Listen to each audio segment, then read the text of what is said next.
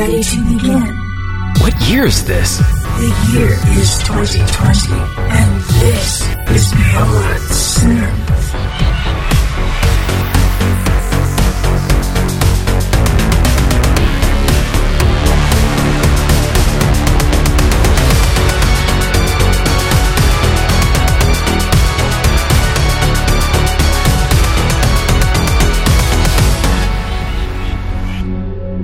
Hey there, welcome to the show. This is Beyond Synth, episode 237. Yeah, and we got a nice packed show today. So my guest later on in the show will be 2D Cat, and we had a fun chat, and I hope you enjoy hearing about semiconductors and, because it's a kind of a technical conversation, but it was funny for me because I was trying to learn things while he was explaining stuff. And I thought because this year is all wacky and stuff, I thought I would just bring back segments. You know, when I said I wasn't going to do segments anymore on the show, and I thought, you know what, this year is so stupid, we're just bringing them all back. So today we're going to keep it 80s with Marco Merrick, and we'll be doing that after we listen to a few songs, and Marco's going to join us, and he's got a bunch of tracks that he wants you to hear, and that's the plan. So how about we get this show started and listen to some cool music. I'm Andy, by the way. I'm the host, just so we're clear. All right, so look, here, just in case you've been listening for 237 episodes and was like, what the fuck's that guy's name again? So look, here is an awesome track from Craver. It's called Spacebound, featuring Colin Lee, and you are gonna dig it.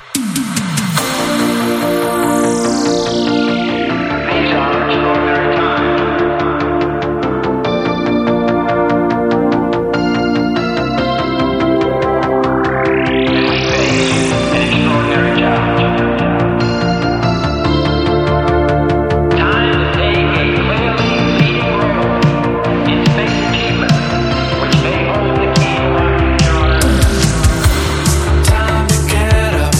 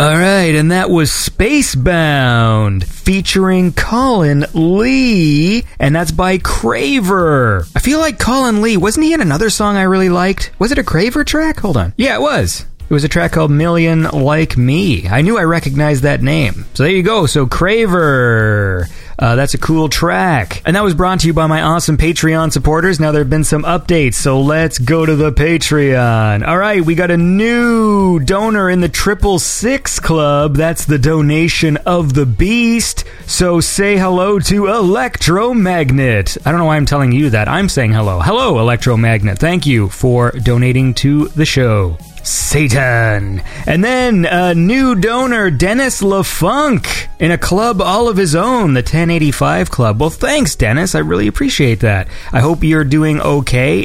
If you don't know, Dennis has a SoundCloud where he puts up cool mixes, and you should go check those out. I've actually had Dennis on the show before. Last year, we used to do a thing called High Five, where a guest DJ would come in and pick 5 tracks, and I had Dennis on as a guest. You can check that out, but I suggest going to Dennis's SoundCloud, Dennis LaFunk. He does some cool DJ mixes that are sort of in and around the synthwave scene, but he also likes the disco stuff and the beats, and yeah, they're good. He does this thing called Disco Fusion. I think he puts out one a week, maybe even more. He says hashtag disco or hashtag French touch. Anyway, thank you, Dennis. Hope you're doing well. I saw your Instagram, saw you were doing some cooking that looked actually really good. That's a nice way to keep busy, putting effort into learning how to cook nice looking meals and stuff. All my meals look the same. So anyway, thanks, bud. And a new donor in the $25 Club, we got Jimmy the Hutt. Jimmy the Hutt, you are a cool guy. And I'm assuming Jabba's brother. Although I don't think it was ever established. When they call them the Hutts, because they would say like Jabba the Hutt, but I think like in the prequels they refer to them as the Hutts, like they're a crime family or something. Is it that Hutt is his last name? I don't think I've ever actually figured that out.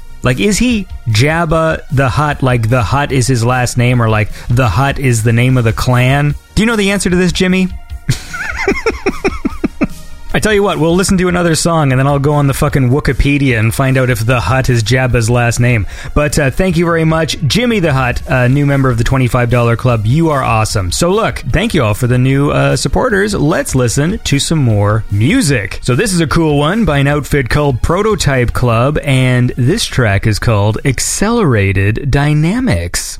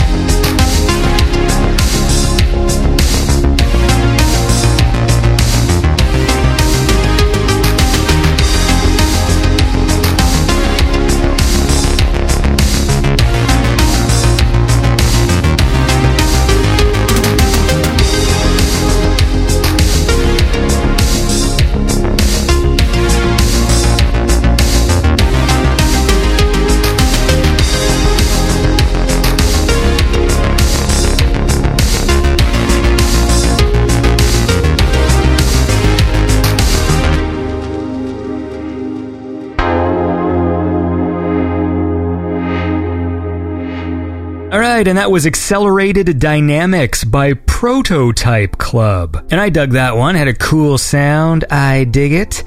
And that was brought to you by my awesome Patreon supporters. And I'd like to say that Gus Velicek has upgraded his support.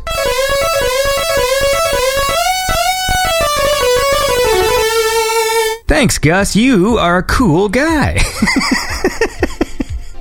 You are, man, so thank you. So now you're in the $15 club, which is not an official club, but as far as I'm concerned, if you support Beyond Synth, either by going to Beyond Synth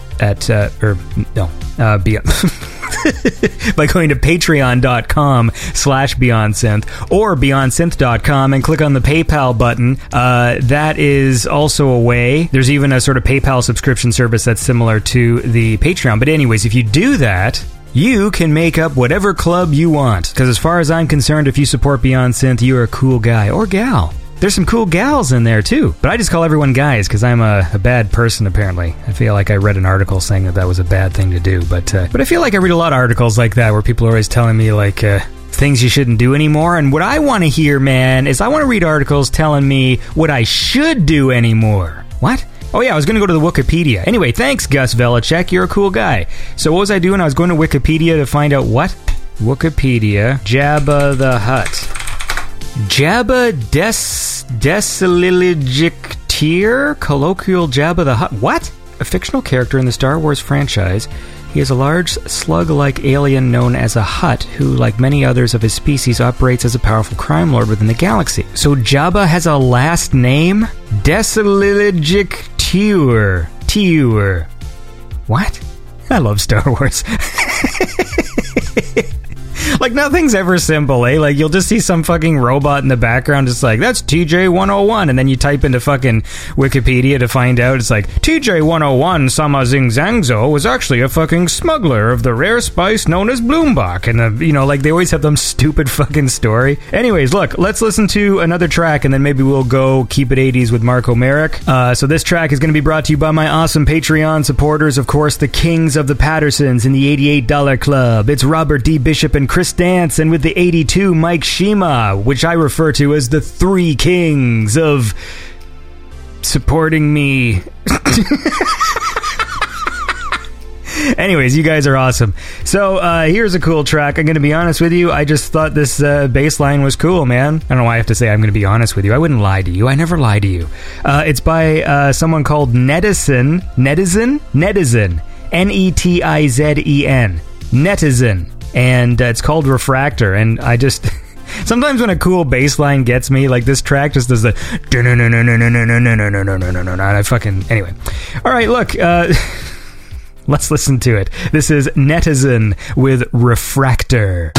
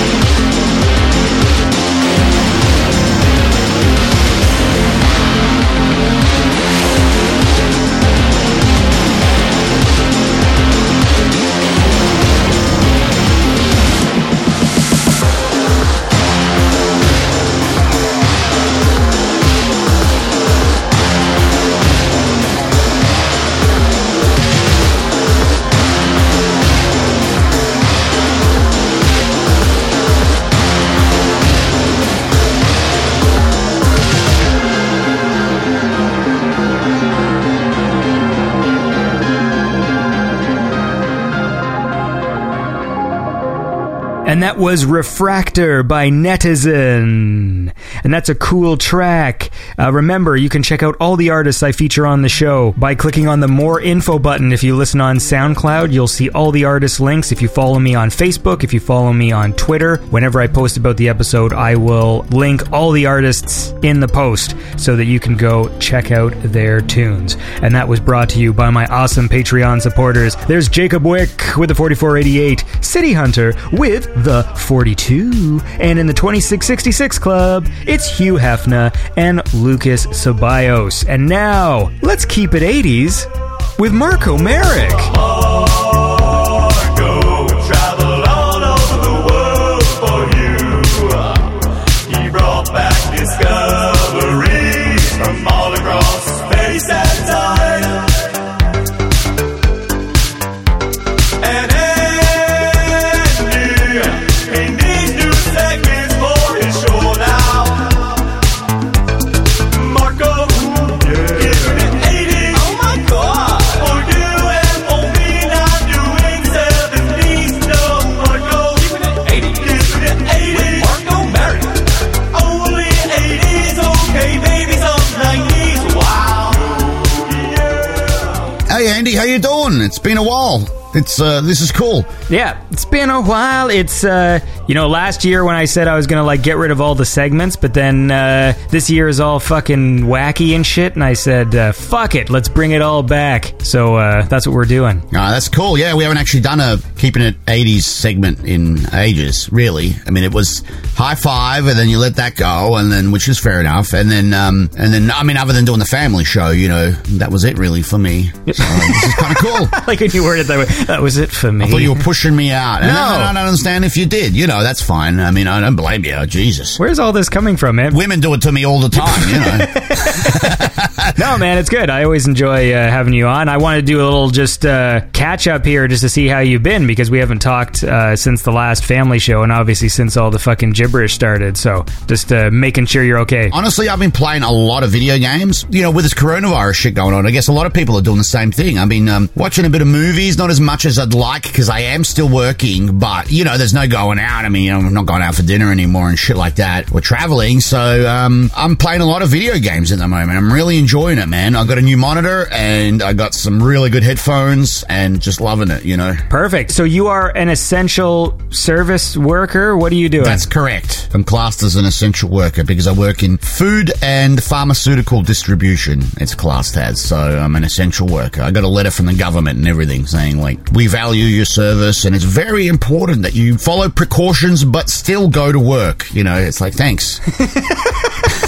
Well, that's good. So because I don't think we've ever really discussed what you do specifically, right? Like you work in a warehouse? It's a massive warehouse / distribution center, and it services all the stores of a certain brand, in the US. So basically, I work in maintenance, and we just make sure that the place is running. There's a lot of conveyors and stuff like that, all sorts of shit, and so that's basically it, yeah. So do you fix conveyor belts? Yes, we do. Conveyor belts. I'm the lead electrician, so on second shift, so I work late. We got a small crew, and basically everything from fixing forklifts to conveyors to if the power goes out, if anything at all, fixing lights, power outlets, all sorts of shit like that. So it's not bad.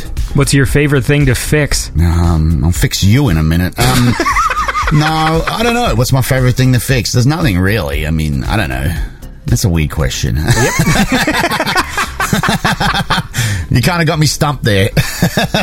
Do you have Super Mario Brothers overalls or anything? I do have old traditional overalls. I'll have to send you a photo. It's like those blue, it's kind of old style writing on there, and you got your name on it and everything. It's kind of cool, I guess. All right. I tell you what else is cool, man, is playing music. So fucking you've got a bunch of tracks for us to listen to for this Keeping It 80. So what do you got? Indeed I do. There's been a lot of great music released in recent times. One of the awesome things, there's not many good things about the coronavirus, but one of them is that all these producers are spending time at home and releasing a lot of music, a lot of really good stuff. So I've been really blown away in the last few weeks just trying to keep up with everything. But one of the albums that's really been listened to a lot at my house and in my car at the moment is Aurochs' new album called called Film. It's available at New Retro Wave Records. It's available on all streaming platforms and Bandcamp, of course. I had trouble picking just one track, but probably my favorite on it, the one that really sticks out, is called Above. All right, man. Well, let's fucking listen to it. This is Above by Orax.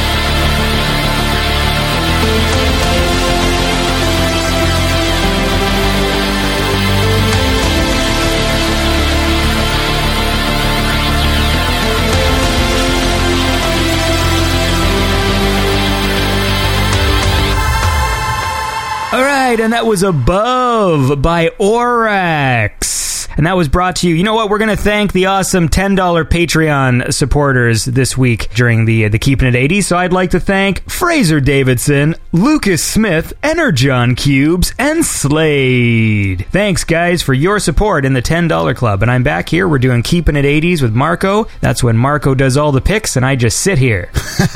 That's right. Speaking of which, I was just... I love because Lucas robots with ray guns. He Did he send you some nudes? Yeah, no, he just that's what I was gonna say because he just started supporting the Patreon, and I was talking to him about his Patreon where he has not safe for work content, and so I clicked on it, and it's hilarious because it is just fucking pictures of him like naked, like it's. I know. I was thinking maybe we should do that for the Beyond Synth one. We can get Marco pics in your underwear and me. No, I've put on some weight. I reckon Julian's probably the man. I mean, he's still in shape, isn't he? Yeah. Some Neon Fox hot pics, you know? Yeah. That'll be like just a little bonus for people. Boner footage, that's right. I like boner footage. It's like when you refer to it as footage, it seems it's like a newsreel quality to it.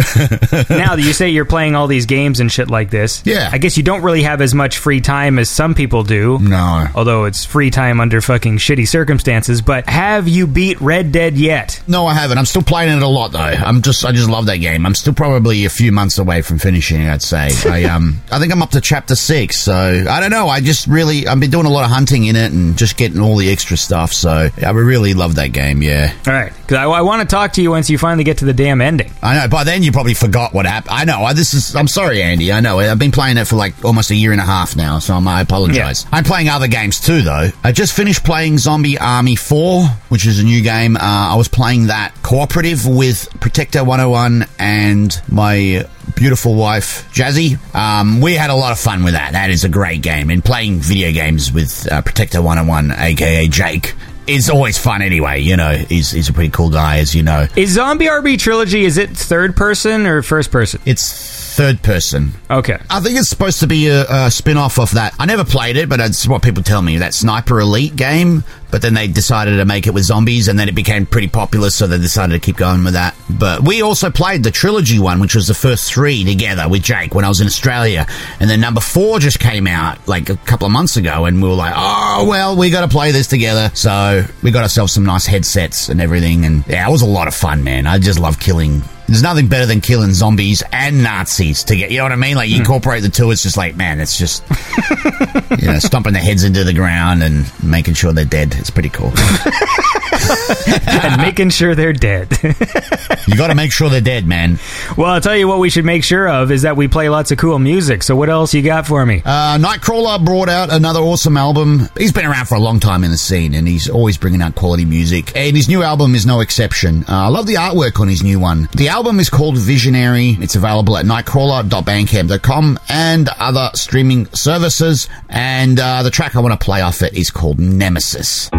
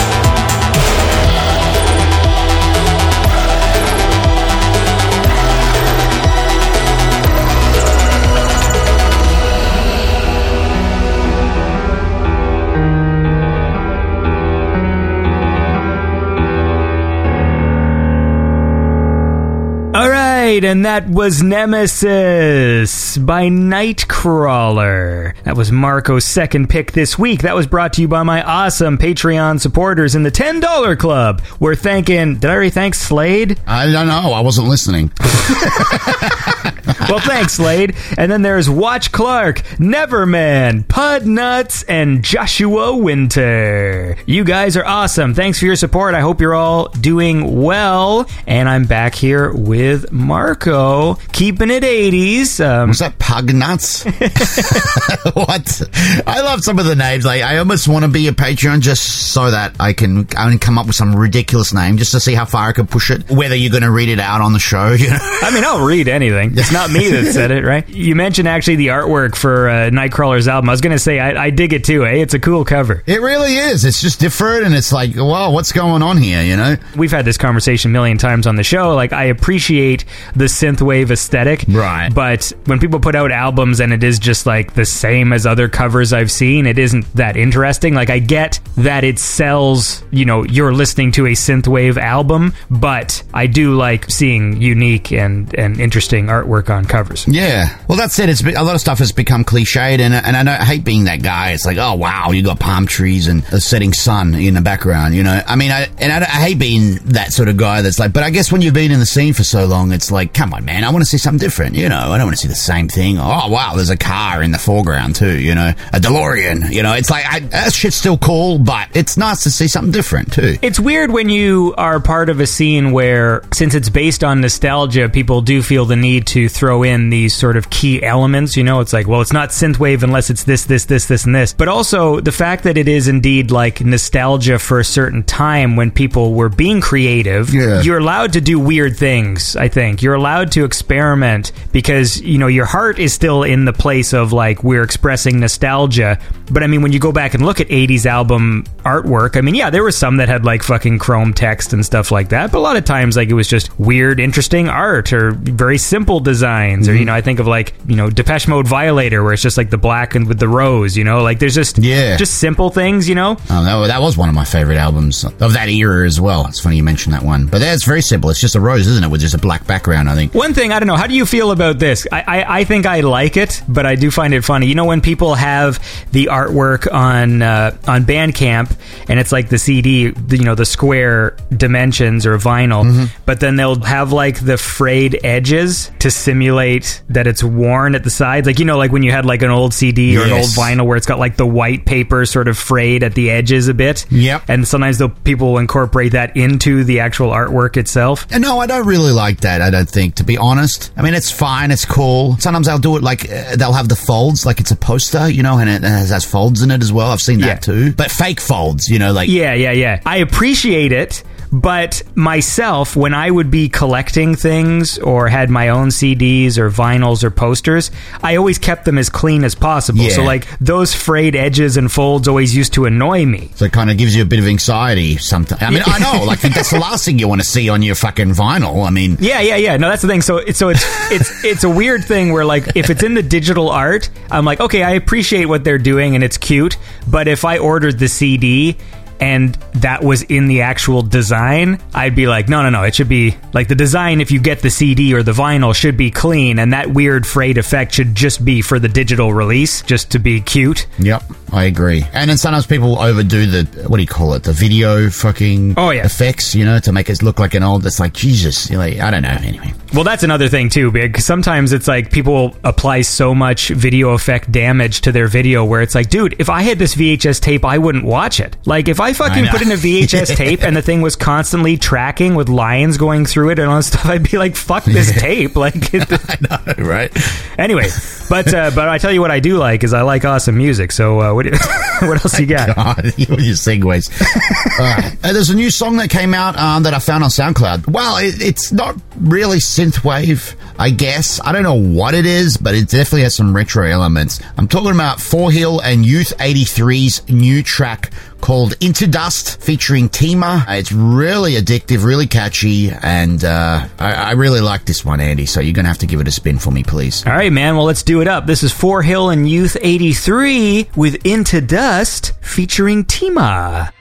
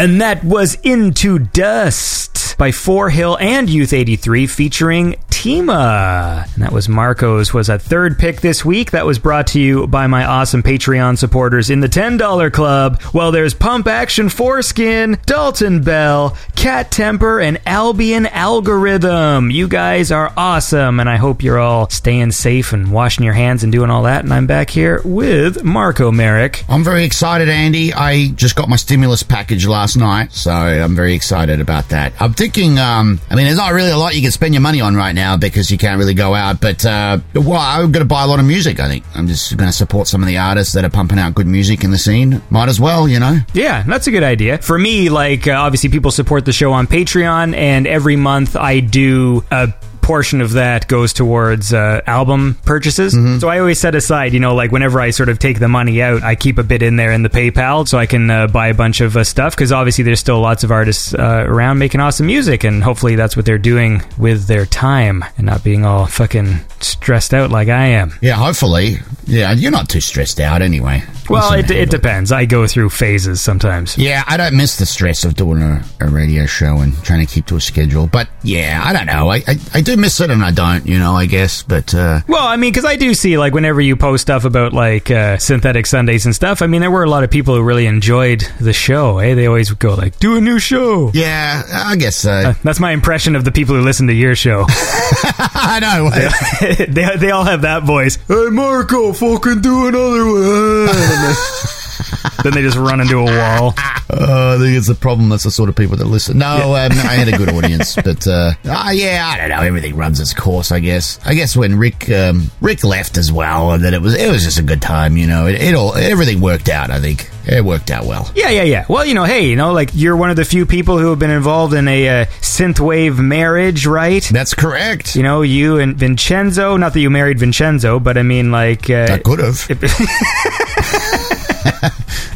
But yeah, because that's always a cute thing, when people actually met by just being part of the scene. And yeah, literally, there's no way I would have met my wife without synthwave. How the fuck, you know what I mean? It's a pretty big coincidence just happening to meet through a music scene, especially when you're not looking for anything. I'm just here for the music, so it's kind of a pleasant surprise, a pleasant side effect of the music. I don't know, whatever you want to call it, but it is cool. Yeah, definitely. So besides Zombie Army Trilogy then, or Zombie Army 4, have you dived into anything else? I've been playing some Elder Scrolls Online with my wife as well. They've just finished an event. It's like a festival thing, so they get all this extra shit you can get. So we've been playing that a fair bit, every night pretty much. And also, I play a little bit of... I like pinball. I've been playing, I think it's Pinball X, 3X or something like that on PlayStation 4. It's got some old pinball tables. Actually pretty good these days at recreating a lot of the old arcade. I was skeptical because I'm like, man, it's never the same. And it isn't, but they're pretty freaking close now. I've got a favorite that I like, which is Theater of Magic. It's my favorite pinball machine of all time. So I've been playing that a little bit and a couple other ones. I'm so fucking lousy at real pinball. My favorite pinball game of all time is for the TurboGrafx 16. It was called Devil's Crush. That game is fucking awesome. I remember that one. Devil's Crush has the best music, man. I fucking love Devil's Crush. Yeah, that was pretty cool. Yeah. When you guys play Elder Scrolls Online, what do you do? Is one of you on PlayStation, one of you on computer? What do you mean you play together? Or do you both have computers? We both have computers, yeah. It's 2020, Andy.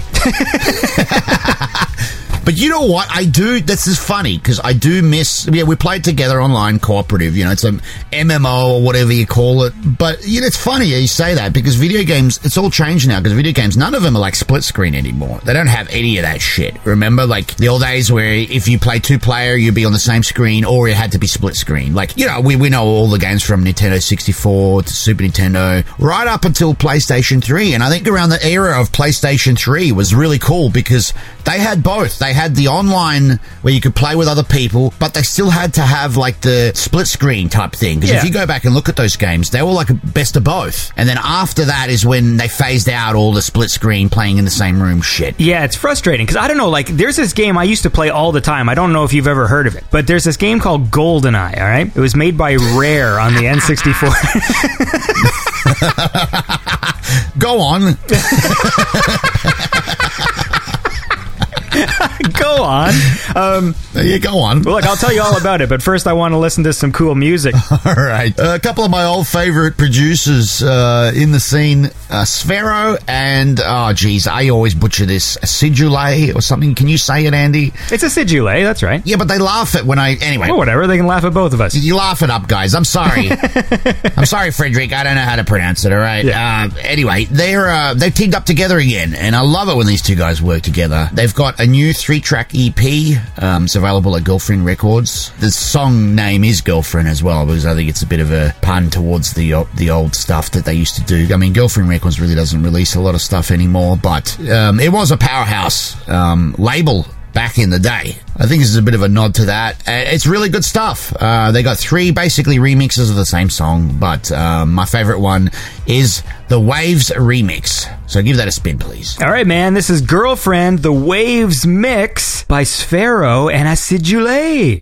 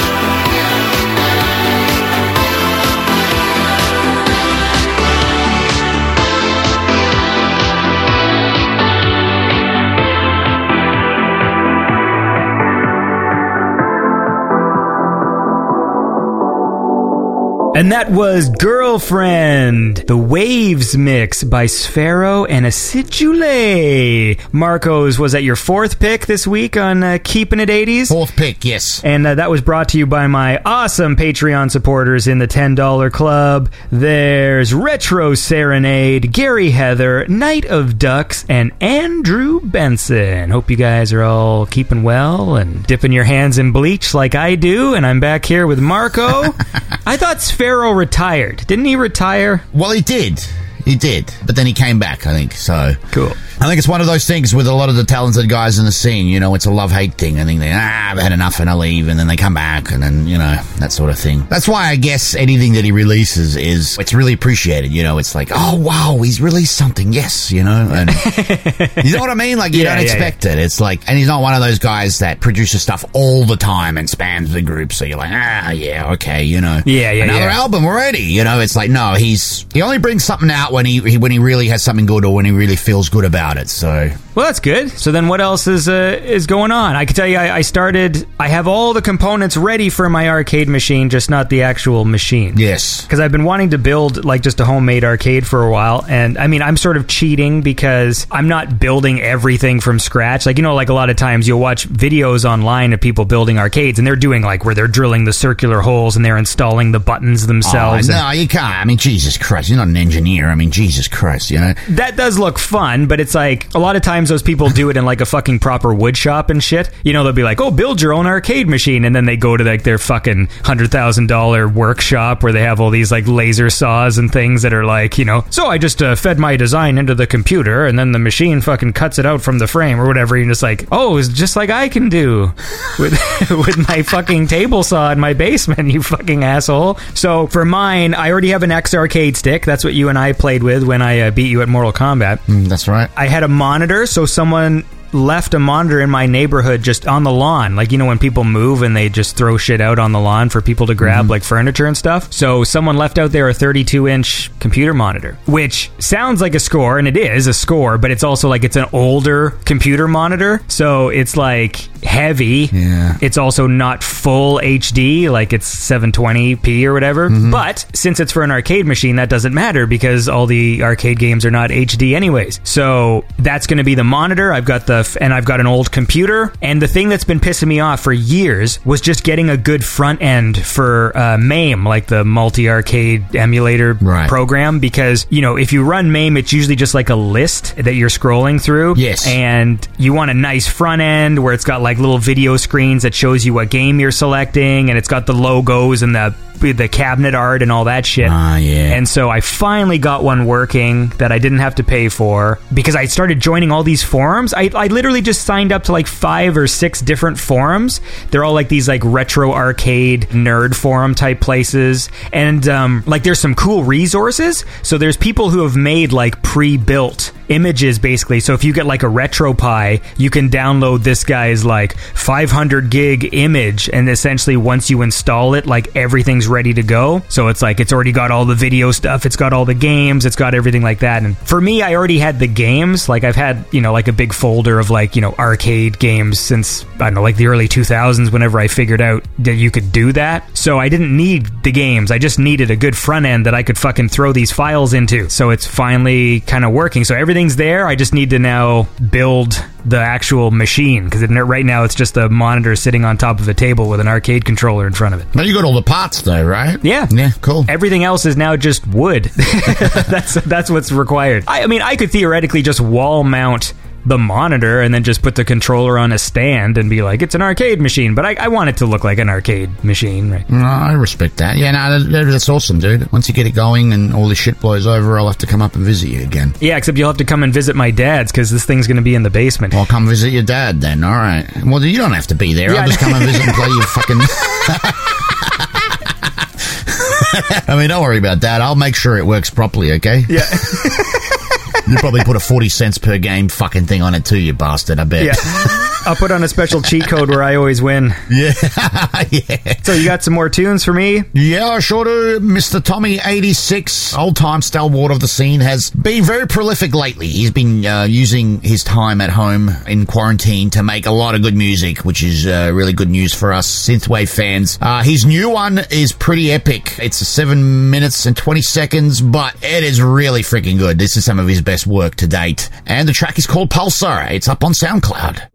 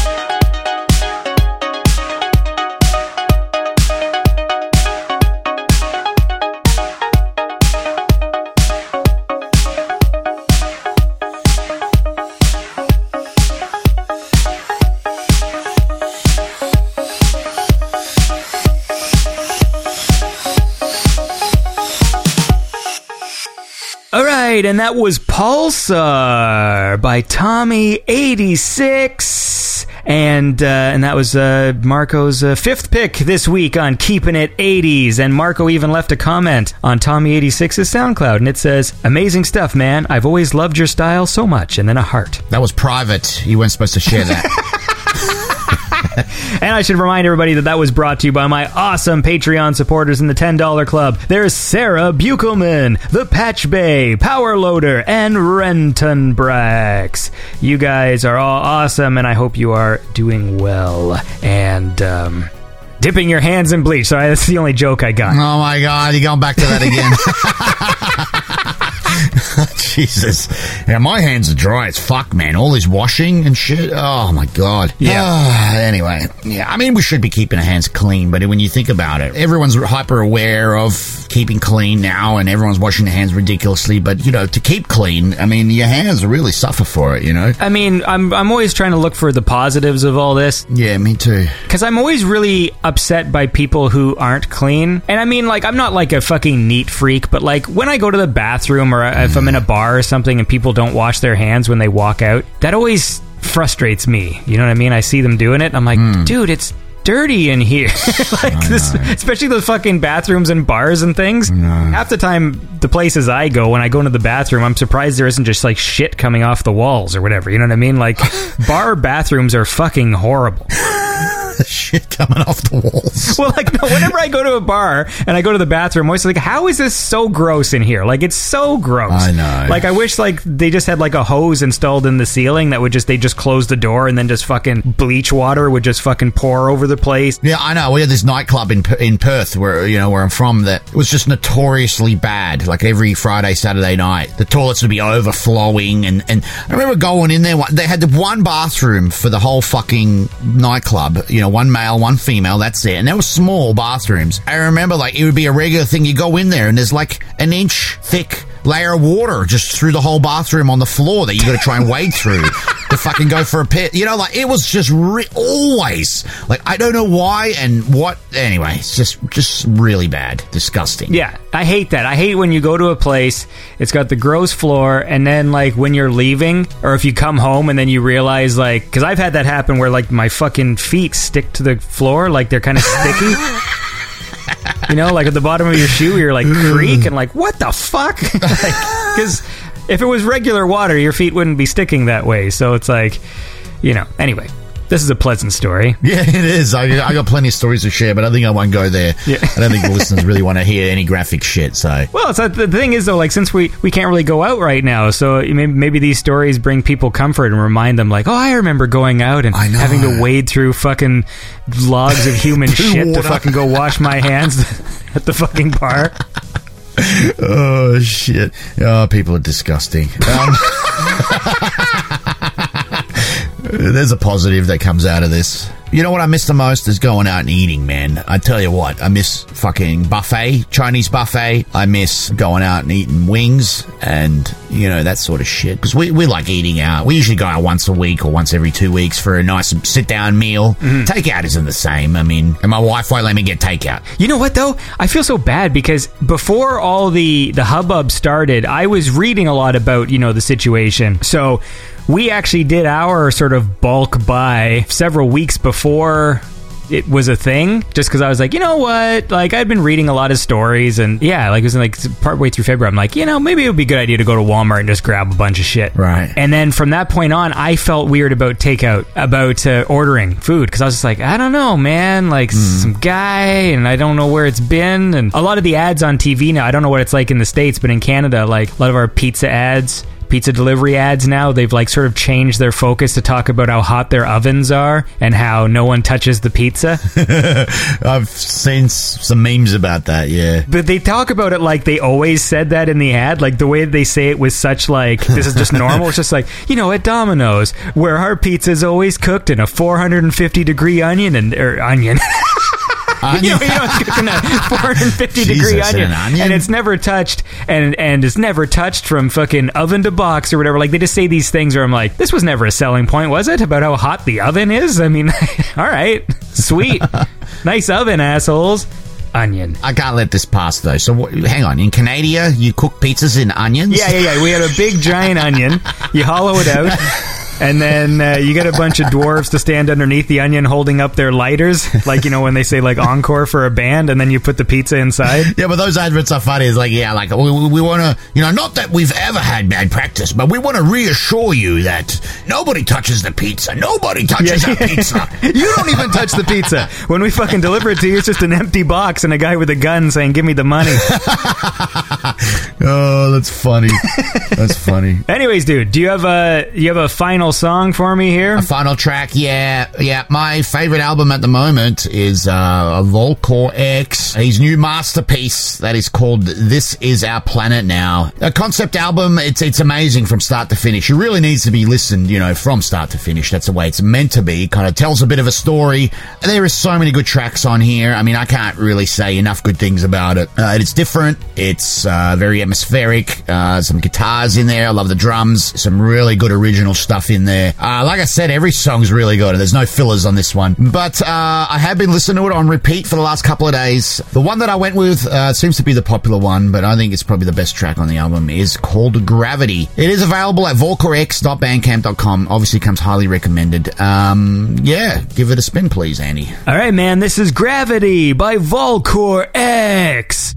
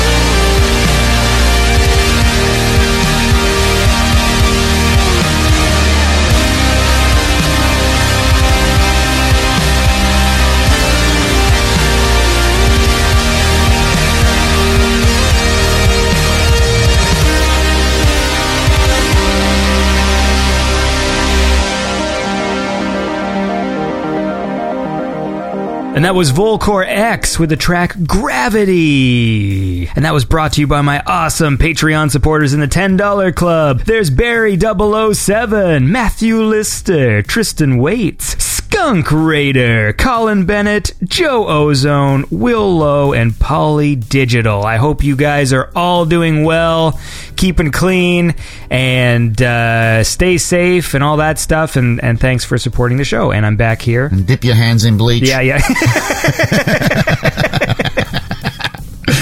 Anyway, but we've been keeping it 80s with Marco, but I guess we can sort of wrap it up. But just for the listeners here, you're doing well. Everything's okay. Everything's fine. Yeah, no problem at all. Even though New York City's doing really bad, apparently we're about 4 hours from New York City. So I guess at a time like this, it's kind of good to be in the country. You know, I mean, so yeah, we're not really close to people. We literally live in the country. Yeah. No, we're doing fine up here. Thank you. No problem at all. I hope everybody else is too. Staying safe and hopefully enjoying their time if you're quarantined, making the most of the time that you got. I know it is a bit of a scary time, but... And there's a bunch of people on the scene who actually work in healthcare. I'm hoping to maybe do a show, maybe in a few weeks' time, to just have all the people I know who actually, like, work in hospitals and stuff. You know, Vincenzo Salvia, he works with medical equipment. But Stills is another one. Stills, who else? Well, Stills never wanted to be on the show. Yeah. I did ask him. He's a private guy. I know. He is a private guy. I managed to get him on my show. Not saying anything, you know, I'm making a big deal out of it, but I managed to get him on Synthetic Sundays. You should fucking make a new show, man. Make a new one.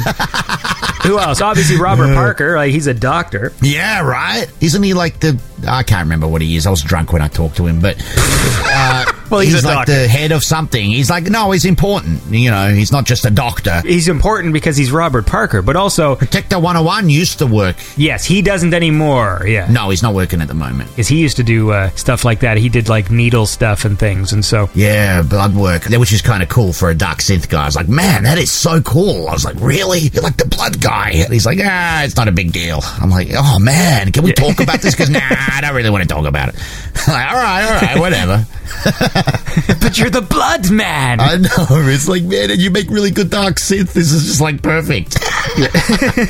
He's like, nah, not really. But yeah, that's something I'm going to try and do in the future anyways, try and get those guys on the show. Because I do like little check-ins here and there. I always check in with Vincenzo and see how he's doing, because I imagine he's got to be pretty fucking stressed out, because he actually works with medical equipment and he's in Italy, so... He's a cool guy. I always liked Vincenzo. Well, I mean, you got to take the positives out of this stuff too. Thankfully, we've got the internet. I mean, we're all generally okay. I mean, the power's still on. You know what I mean? Like, yes. And thankfully, it's happening at a time when we do have internet. Can you imagine being cooped up at home without internet? Like, if this happened even 30 years ago, you know? I mean, how fucking bored? You just be reading books, I guess. I mean, what the fuck else are you going to do? Watch TV and read books, you know? What the fuck? I know. Who the fuck reads books anymore? I read the first 3 chapters of Moby Dick. Just the first 3? The first 3 chapters are just fucking Captain What's-His-Face just, like, going to a bar and, like, trying to secure lodging for the night, and there's this whole chapter about him, like, deciding whether or not he wants to sleep with some guy, because, like, there's not enough beds, and the guy who runs the bar is like, you're gonna have to sleep with this dude. And then he's like, I don't know if I want to do that, and then he ends up trying to push 2 fucking chairs together. Like, I'm just like, what the fuck is this book? Like, it's funny, I love that book as a kid too, but fuck, it's been a long time since I've read that. I've never read it at all. Like, I've never read it. So, like, I'm literally doing it for the first time, and like, oh wow, like chapter 3 is just, like, culminates with him pushing 2 fucking benches together to make a bed, but then it's not long enough. Anyway, it's always nice to hear from me. Yeah, the bottom line is, Marco, that I'm happy that you're well and keeping busy, and that you are an essential person, and that... Thank you, I guess. Yeah. And thanks for the picks. I want to be an essential person. I don't know. It's all good. Someone has to do it. That's all right. I'm glad you're doing all right too, and I hope everybody is, you know, just staying safe. And like I said, just trying to make the most of the time. And thankfully, we can all communicate with the internet and, you know, keep in touch and listen to music, play video games together and online and all sorts of shit like that. So that's kind of cool. People can still express themselves and all that online. So, yeah. With the awesome music. The lovely sentiment from Marco Merrick. You have a lovely time, and maybe we'll try and record a family show sometime soon. Thanks for having me on the show again, Andy. It was a real pleasure, man. Thank you.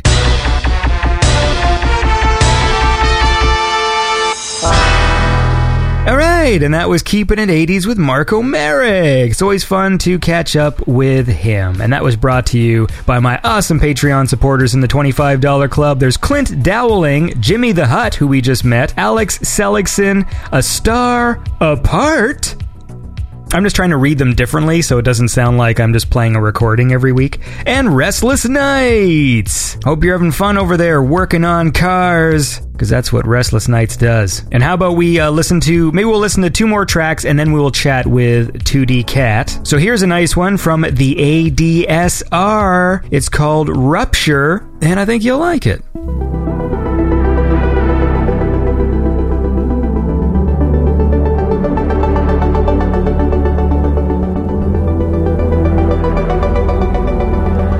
This time last year, it was the last year that tore me apart. This time I swear I'll always be there to hold her heart. Please reveal my thoughts, they feel so far. Please be real, 'cause I'm lost. Dead of night comes, raptures my thoughts, breaking stars. I rupture a little bit more. I'm standing tall, I'm not strong at all. I rupture a little bit more.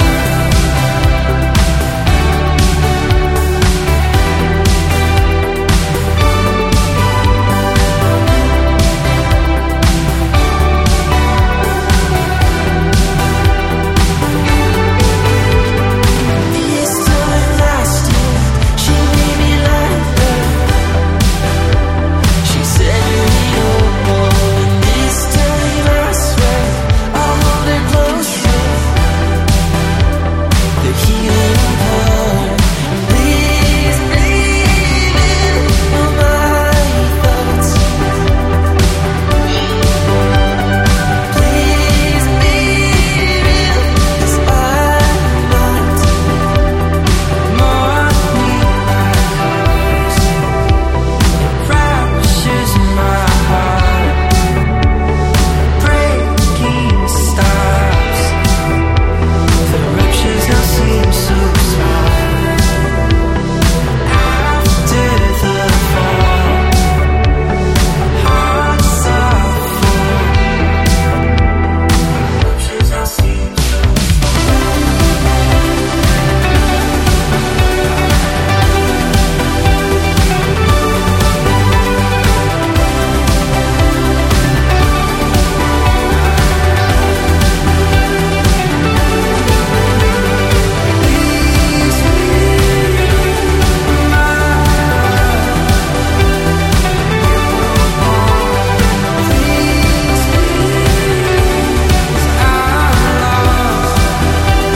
she's the light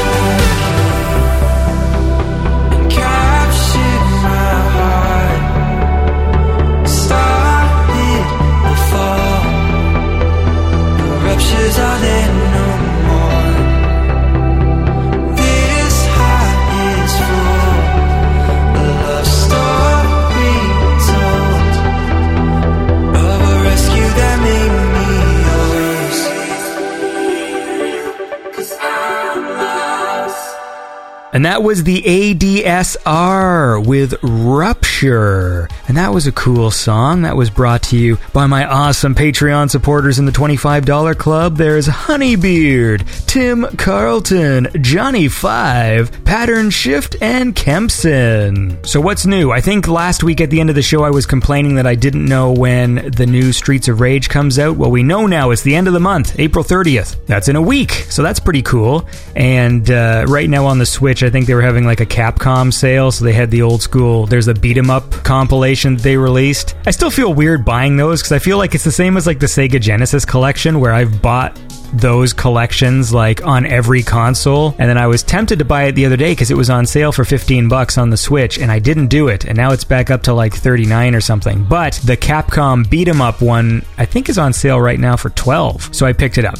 Even though technically, as we just heard when I was talking to Marco about the arcade machine, I have all of these games in the arcade cabinet, but sometimes it's just fun to have them on the Switch and bust out Knights of the Round while I'm just sitting there, and that's always cool. But I'm really looking forward to Streets of Rage. I look forward to just playing a new one. Although I have been playing a bunch of open bore games, which I think we've talked about on the show before. You guys probably know what that is. That's like where people make a whole bunch of like homebrew games that play like Streets of Rage, but they insert their own sprites, and they'll make games like with Mortal Kombat characters and with Street Fighter characters and stuff, and those are pretty cool, actually. And I gotta say this, as excited as I am for the new Streets of Rage game, there was a team of people, probably a small team, that did make a game called Streets of Rage 2.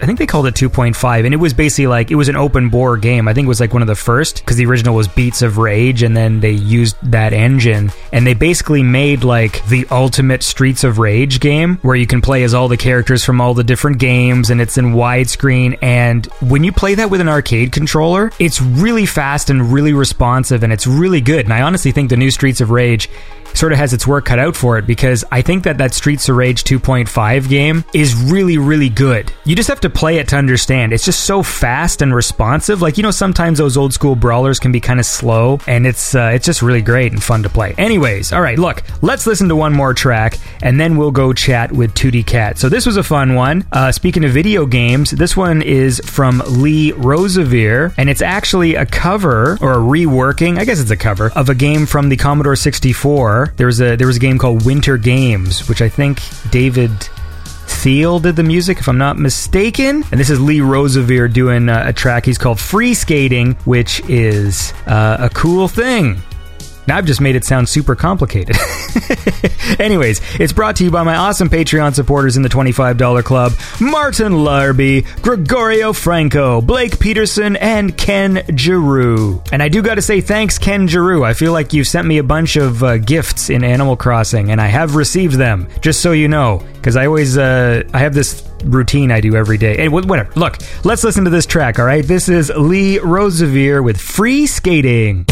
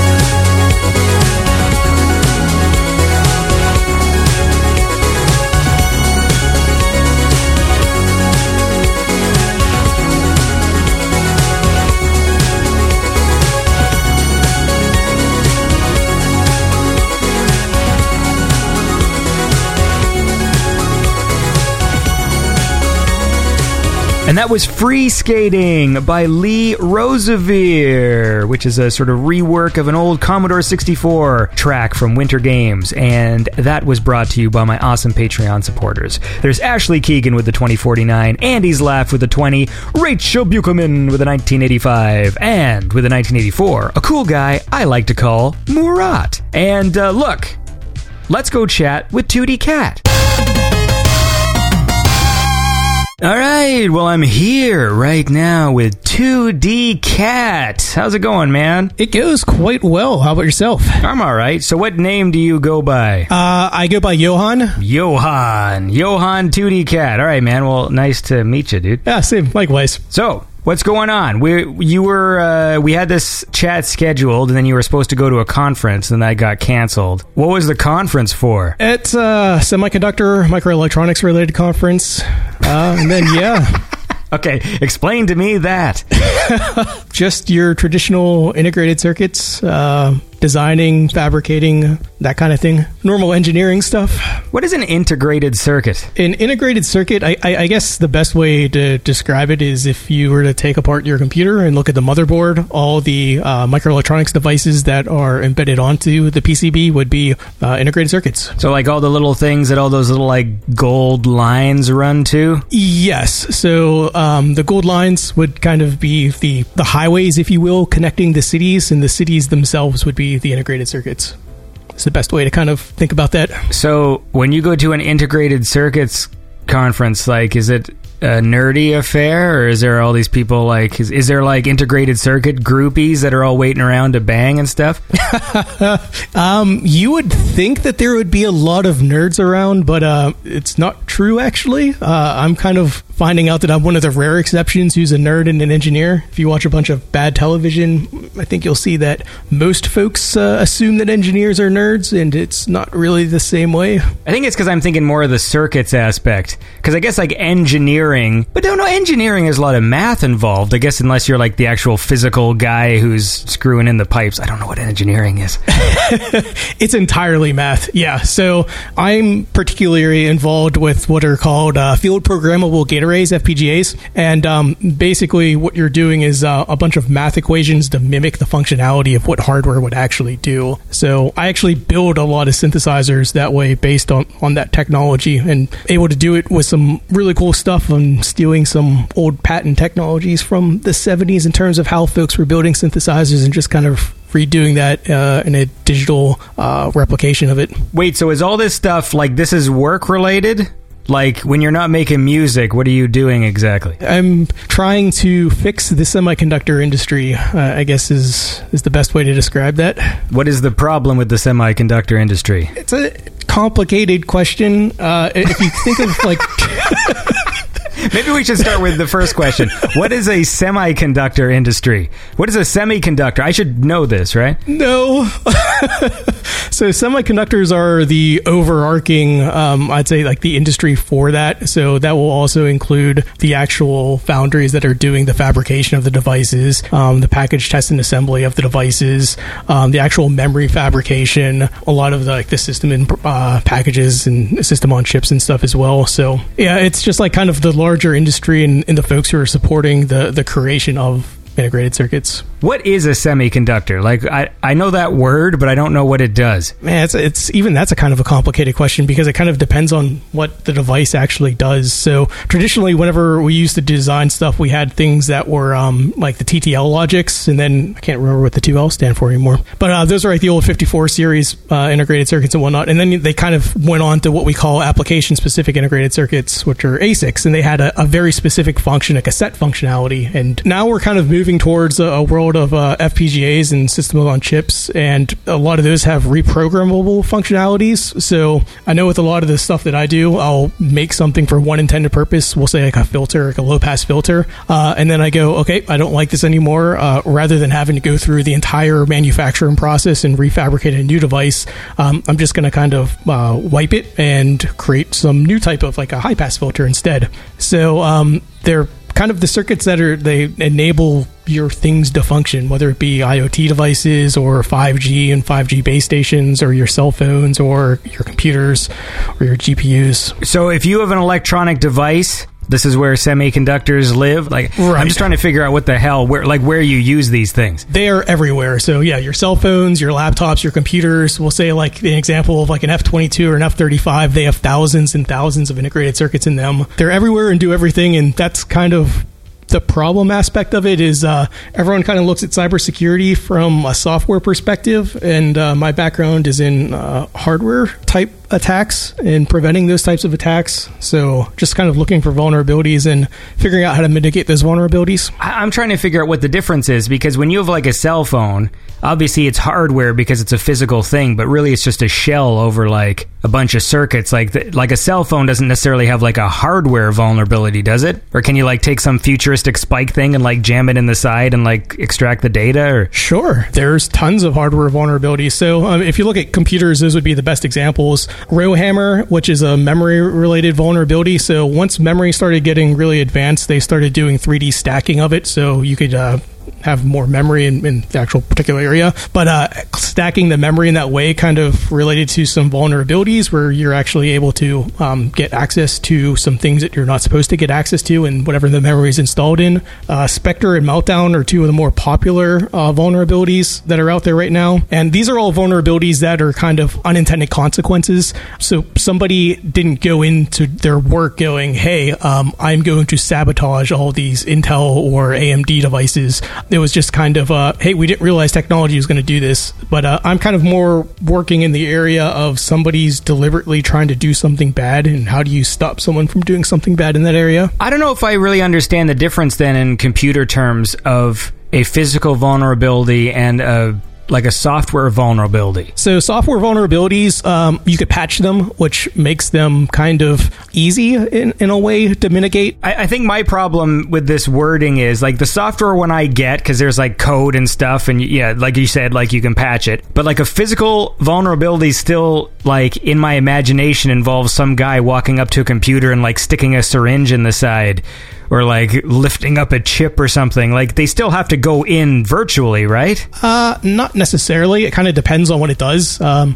could do something like have an antenna that's kind of embedded into either the actual like substrate or into the actual device itself that kind of beacons out. Or it could just be a vulnerability such as, say, whoever is doing the random number generator portion of a crypto core, maybe that random number generator isn't as random as it's supposed to be. So you're kind of able to kind of get remote access into it that way. But to me, isn't that software then, if it's a random number generator? No. So this is stuff that with hardware, which makes hardware kind of complicated, is that you can't really patch the hardware unless it's a FPGA, and then you could reflash it. But typically with hardware, the only way that you could mitigate that is by replacing the actual hardware itself, which is where Intel with the Spectre and Meltdown vulnerabilities are kind of finding themselves in a bit of a jam in terms of, well, you can mitigate this, but it's going to really throttle your performance, and it's not something anybody really wants to do. Right. I'm trying as hard as I can to understand. I want to. It sounds interesting. But look, actually, before we get carried away, you're here today because you make music. So maybe we should listen to some. So I want to listen to this track. This is from an album you put out in 2016 called Regressions, and it's a track called Believe.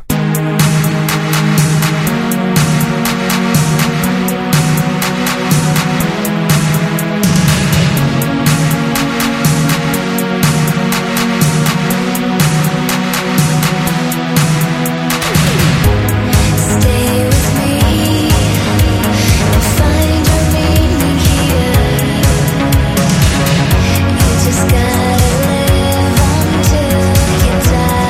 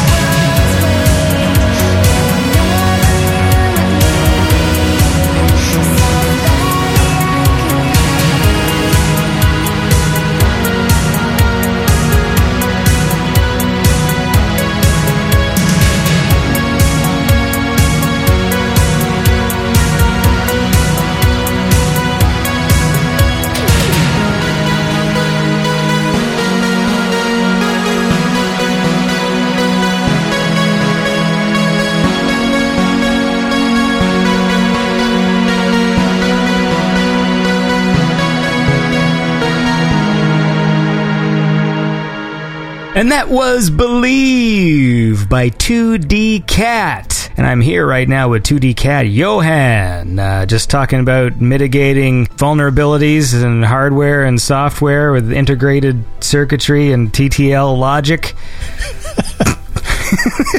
Math. Yay. So exciting. So look, let's...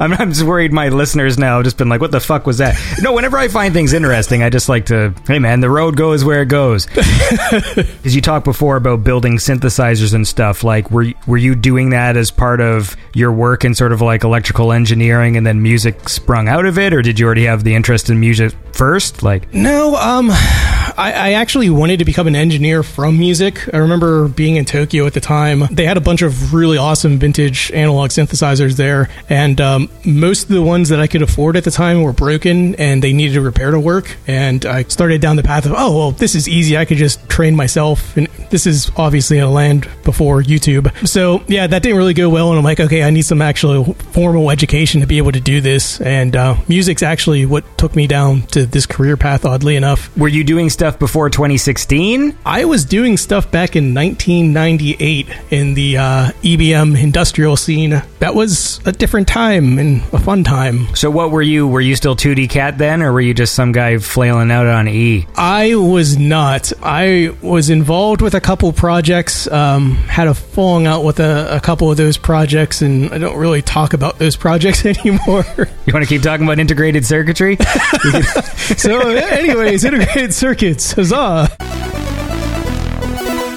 I am very grateful that I'm able to do something that I love for a living. Not everyone's able to do that, so I couldn't be luckier with how my life happened to go, and I'm eternally grateful for that, and it's one of the main reasons why I've kind of focused most of my attentions these days on helping other people out and trying to ensure that they get these same opportunities that I had, because I kind of look at my background, and I don't think that if I were to relive my life 100 times, I think 99 times I would have ended up somewhere completely different, and it would not have been in a good place. So just trying to look for an opportunity to give, or advocating for other individuals to have the same opportunities that some of the more privileged individuals in life have. If that makes any sense. Yeah, it does. What I'm trying to figure out, though, is your plan for fixing the integrated circuits industry. Do you have a plan, or is that what this conference was about, was trying to get people together to do it? Usually those conferences, it's a bunch of people loudly complaining that things should be done and no one ever doing anything. Usually it's just me annoying Congress until they actually do something reasonable. What? Is the first step in terms of actually fixing this. Well, okay, so... All right. So you've taken this issue to Congress. I am at Congress quite routinely. It's always a interesting experience. Okay, wait a second, because like I'm just, even in this little brief time where I've sort of had an interest in trying to figure out all this integrated circuitry business, how do you present your problems to Congress in a way that they will understand? Because I've seen videos of Congress not understanding like what a computer is. So I mean, I wish this was a joke, but I literally brought finger puppets to my last one because I was so angry with their inability to even grasp basic concepts and then question what it was that I was saying without any background or understanding in any of this. It is the bane of my existence, I would say. So if you had to pitch me the idea of what needs to change or what the problem is, how do you do that in the most efficient way possible? Like when you sit down in front of Congress and you're like, here's the problem with the semiconductor racket, you know what I mean? Like, so usually we get called in to answer questions about a particular topic or question that they have. Oh, so are you an expert? Yes. Okay. That's what they claim, at least. Yeah. But so it's not necessarily myself calling up some staffer and saying, hey, we really need to talk about these integrated circuits, and then Chris Coons, staffer on the other line, going, piss off, I'm busy stealing money from the poor people or whatever. Who the fuck is Chris Coons? He's a terrible, terrible, terrible senator. He's one of the individuals who's kind of responsible, or claims to have some type of responsibility for some things relating to this in the counterfeiting realm, but is kind of more interested in helping out the likes of Nike and Chanel rather than helping out the actual critical industrial base of the United States, which has things like it affects nuclear reactors, public sewage, water. So one of the individuals who would rather make money than actual cares about his constituents, which is ironically one of the main reasons why I did the last EP. It was about my hatred of Chris Coons. That's the thing, you know, like once you become a congressman and all of a sudden Chanel just keeps on giving you free perfume and then to turn the other way, you know? It's very interesting. Well, we're going to... we're going to follow along this thread throughout this conversation because I still don't know that I'm fully aware of what the actual issue is, but I want to know. But first, I want to listen to more music, all right? And this is another cool track from 2D Cat. It's called Shared Dreams, and we're going to listen to that right now.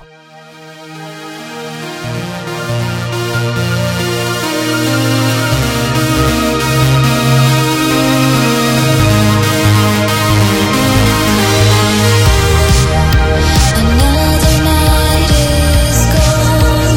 I can sleep till dawn, thinking you are gone. This emptiness I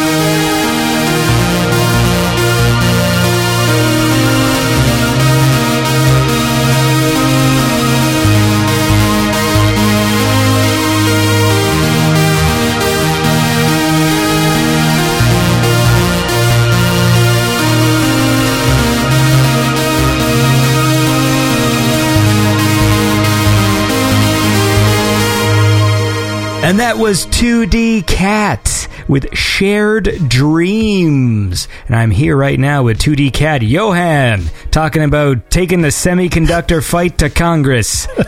Okay, so you've got 30 seconds. What is the problem with the semiconductor industry, and what is the solution? All the Zords are breaking is pretty much what I tell them and have told them, and they nod and go, okay, that we can't have that happening. What is it that you need? And they say that they're going to help out, and then they don't, and then something bad happens, and you're back up there 6 months later with them promising to help out again. Okay, so if you're using the metaphor of Zords, are you saying then that there's I'm not using it as a metaphor. I'm doing it there because they're idiots, and I like to think that they believe that we have something in, we'll say, like the Department of Defense called a Zord, and they go, oh, okay, we got to protect the Zords. Right. So, okay, so it has nothing to do with the fact that that's a giant robot that like comes together and... Somebody challenged me to try and get as many references to Zords into a congressional testimony about a year ago. The fine folks at C-SPAM. There's someone who I post with over there who they used to post gifs of Power Rangers repeatedly. So I think it was a result of that. Someone said, you need to try and mention Zord in front of Congress as many times as possible. And so I took that challenge and I did it. Okay, so look, you're obfuscating now. What is the problem with the semiconductor industry? I want to know what the problem is. They're making too many, not making enough. Corruption, too much Chanel and Nike. You could answer that from 5 billion different ways. I'd say most people were concerned in this day and age. In 2015, 2016, as part of China's 5-year strategy plan, they were investing $169 billion into their semiconductor industry, which resulted in them trying to acquire U.S. companies and steal the intellectual property of U.S. companies. And it was just kind of, okay, how do we ensure that the U.S. semiconductor industry doesn't get raided the way it did back in the 70s, 80s, and 90s with the Japanese companies and the South Korean companies? So how does the U.S. get access to leading-edge microelectronics onshore is kind of the question, without any more companies going off overseas. So the problem is there is a semiconductor industry in the United States. You want the industry to stay there? Correct. And the problem is when companies overseas buy up these companies, they just do it to steal the plans? I mean, they could legally try and acquire the companies through outright purchasing, mergers and acquisitions. Joint ventures is also a legal path to being able to do that. But oftentimes, if they're not able to do that, you see that they kind of go the route of stealing intellectual property of these companies. Can't they reverse engineer this stuff? They can, but if you're talking about, we'll say, like a 7-nanometer device, that's going to take you a number of years and a team of individuals to be able to do. Right. So that's kind of why it gets somewhat easier just to steal the design files. And one of the reasons why we want to protect those design files, because those are hundreds of millions of dollars worth of investments that companies are putting into this to be able to produce. Ultimately, the underlying thing is hardware cybersecurity. We kind of look at hardware right now, I'd say the same way that we used to look at software in the early 90s. People kind of knew their issues with software, but there weren't really too many notable examples, and a lot of folks just kind of ignored them. So, yeah, 20 years from now, it's going to be an issue that everyone's kind of fully aware of, and you'll be able to look back on this day and be like, this is the day that we talked about integrated circuits. Yeah. Okay, I think I got this, because right now you have foreseen a problem in the future, and since there are hardware vulnerabilities of these things, and when people have the plans and they know how they can abuse any sort of vulnerabilities, so then it gets rid of the idea of safety on the computer, because if like some Chinese company knows how this shit works, then they can hack our systems better. Is that the idea? Right, and I wouldn't say it's not like this has been going on for the last 40 years. It's just things that really aren't talked about. So if you kind of look back into the late 70s, early 80s, there's a document that you could find online. It's an unclassified NSA document. I think it's called Learning from the Enemy, which talks about the Russian intelligence hardware cyber attack against the U.S. Embassy in Moscow, where they intercepted a bunch of IBM Type Select keyboards in transit to the embassy and swapped those good keyboards out with keyboards that had implants in them, and the implants were beaconing back to one of their locations, and they were able to monitor all the diplomatic communications going in and out of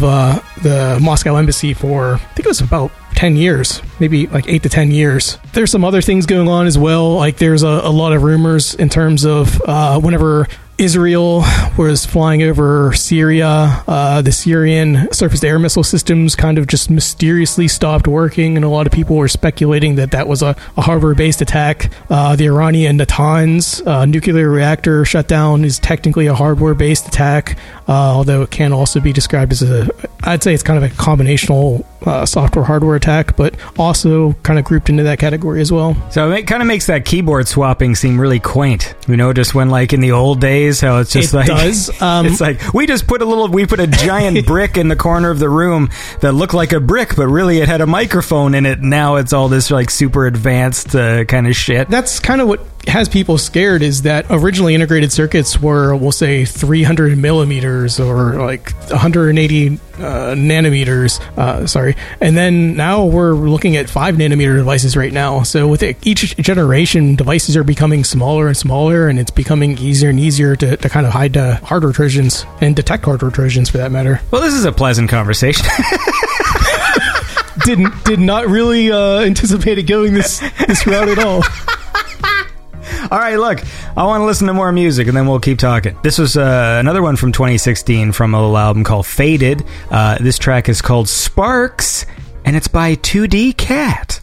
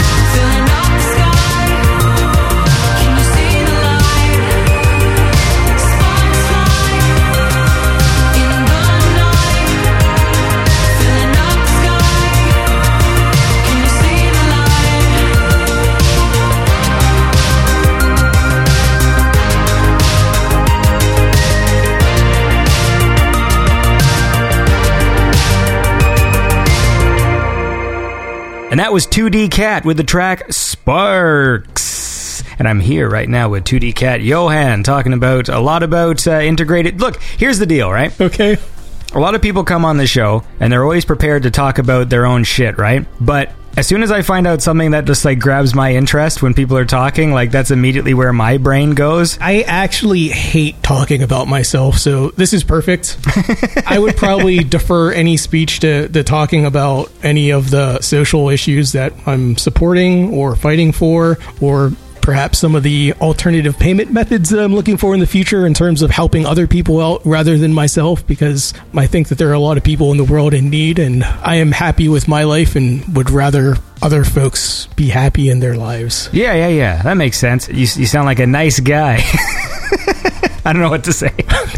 See, I wish I was as altruistic as you are, but unfortunately, I'm not. I just make a silly podcast. That's like pretty much my focus all the time, is just recording interviews and editing interviews, and that's what I do. I can't blame that at all. They're incredibly entertaining podcasts. You are one of the main reasons why I am able to make all these constant cross-country flights bearable, is because of these podcasts. Well, see? Thank you for that. It's just my little service to the semiconductor industry. It's like, I don't quite understand what they are or what they do, and that's it. But you're going to get a giant plaque from them in the coming weeks. Well, I hope so, man. Maybe I'll go and talk to fucking Coons. What is his fucking name? Chris Coons. Chris Coons. So we can't talk about Chris Coons without talking about what the solution there is as well.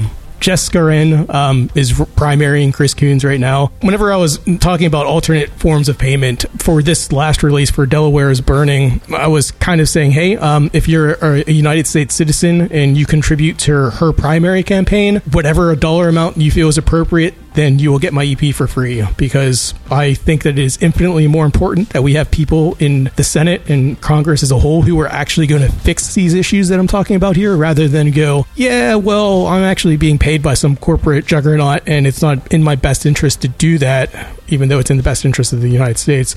So I'm not going to do that. What if Chanel sends her a bunch of fucking hand cream and Nike shoes? Then you're fucked. So thankfully, she is not one of those types of individuals.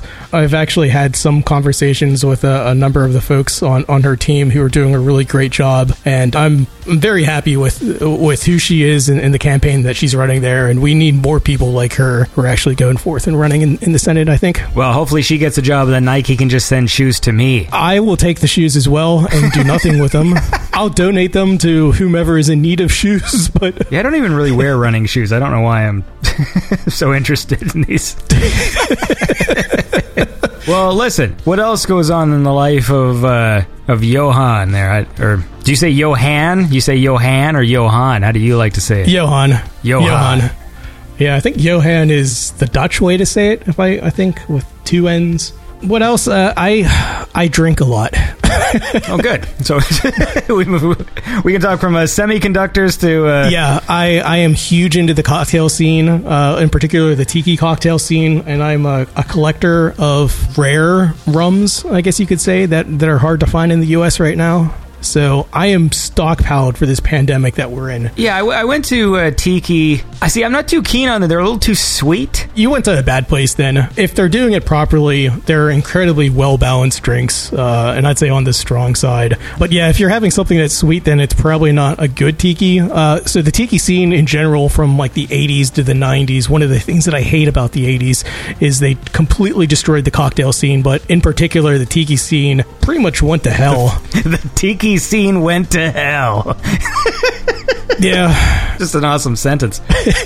Like Martin Cade out at Smuggler's Cove did a really good job at kind of reviving it, and Jeff Beachbum down in New Orleans, down at Latitude 29, also helped make it so it is still something that is kind of being taken seriously again. Jeff what? Jeff Beachbum Berry. Oh, I see. It's not his real last name. No. Wish it was. That would be a cool last name. I'm going to change my last name to Beachbum. Yeah, you might as well. Go back to Congress and just keep changing your last name and they'll think you're a different guy. I don't know how that would help, but anyway. Yeah, so it's usually just drinking very heavily. Actually, I don't want to say drinking heavily. It makes it sound like I'm alcoholic. But drinking heavily and posting online, sadly, is how I get by these days. It's a very boring life, to be honest. Hey man, sounds interesting. There's all these semiconductor conferences. I guess the last one got canceled. But what exactly happens? Is there a guy like on stage? I always picture it like a E3, like a video game thing where like some guy comes out and he's like the fucking the cool guy of the semiconductor industry, and everyone's clapping like, yeah man, that's fucking Craig Gorklisk. I can't sorry, I can't do fake names very well. All right, so it's fucking Craig Gorklisk from fucking whatever, and like everyone's just like, that guy's like the godfather of fucking semiconductor TTL logic. Well, I mean, there are a couple within like the hardware hacking community. Bunny, I can't remember what his actual name is. I think he goes by, it's Bunnie. Beach bum. Yeah, he wrote hacking the Xbox, I think, but he's pretty well known in the hardware scene. But I mean, they're just generally like black hat type conferences, I'd say is the best way to describe them. And then all the IEEE conferences as well. What is black hat? Hackers? Yeah.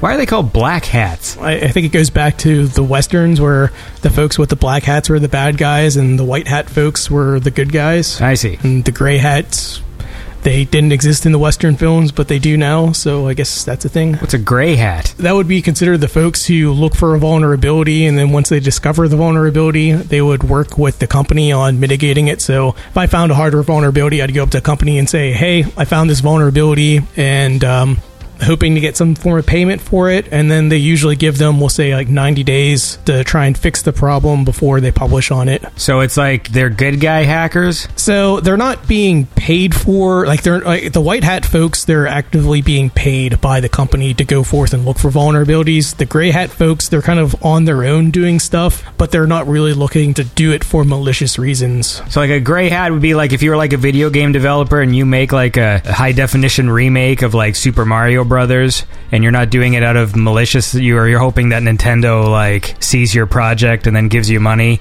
and says, oh well, we'll actually publish that or whatever. Yeah, that's a fair enough comparison. Except for the most part, Nintendo usually just shuts those down, but it'd be nice. Thanks, Nintendo. Yeah, man, it sucks, man. There's so many fucking really talented people out there making cool games, but if they use like, like licensed properties and stuff, and half the time you just think the company would just say, fuck, someone just made us a free game. Give the kid fucking 20 grand and then sell the game for millions. Like, there's people who made like an HD remake of one of the Metroid games, and then there's people who do like cool projects with Mario and stuff, and then Nintendo just instantly like shuts it down. Yeah, it happened even with the classic World of Warcraft that was going on and quite successful before they decided to come in and say, you know what?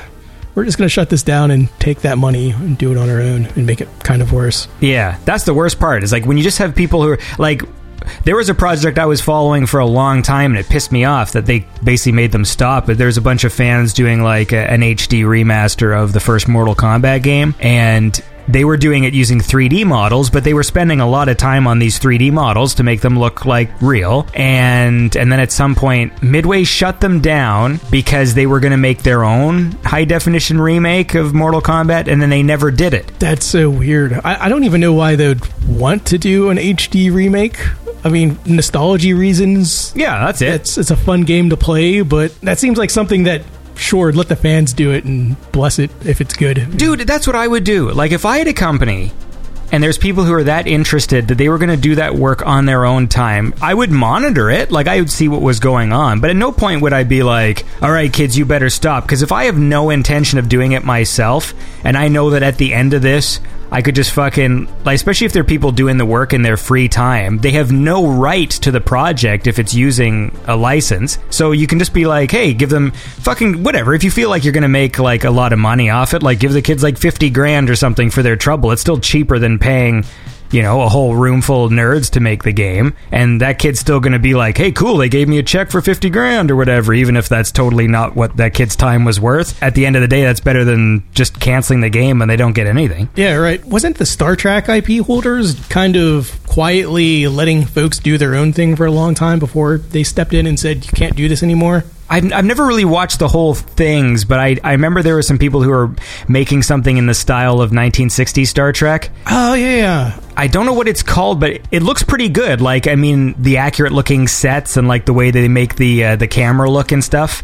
I mean, they have different actors playing the roles, but they're essentially just like new Star Trek adventures. And I think they just sort of let them do it. Yeah, I remember, I'm not a big Star Trek person, but I remember kind of following that for the longest time. And I thought they stepped in and said, nope, you can't do this anymore. And then couldn't remember if there was some type of agreement or what the actual grievance was. Well, I think it's like the same with most, like the same with the Star Wars ones as well. Like, you can't make money from it. You can't crowdfund. I think that's one of the rules. It's, well, whatever. Anyway, look, let's... This is my awesome segue to listen to more music. We're going to go forward here and move to 2019. You added a little album called Summer 1983, and this is a track called Remember Sailor by 2D Cat.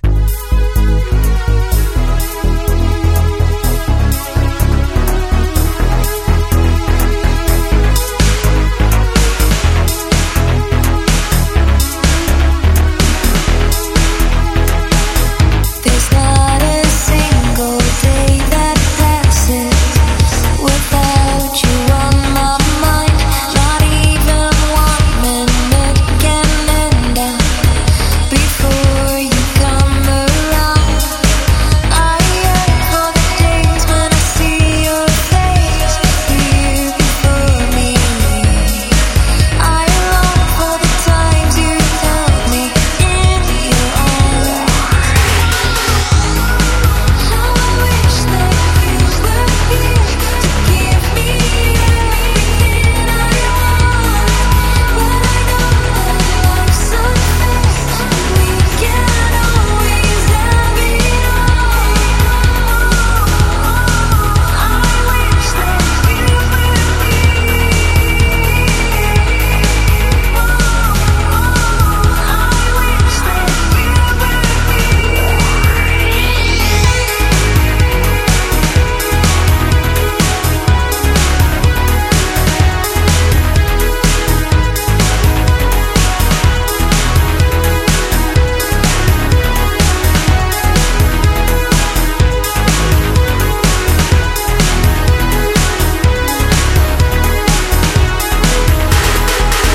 There's not a single day that passes without you on my mind. Not even 1 minute can end up before you come around. I yearn for the days when I see your face here before me. I long for the times you held me in your arms. How I wish that you were here to give me everything I want. But I know that life's unfair, and we can't always have it all. I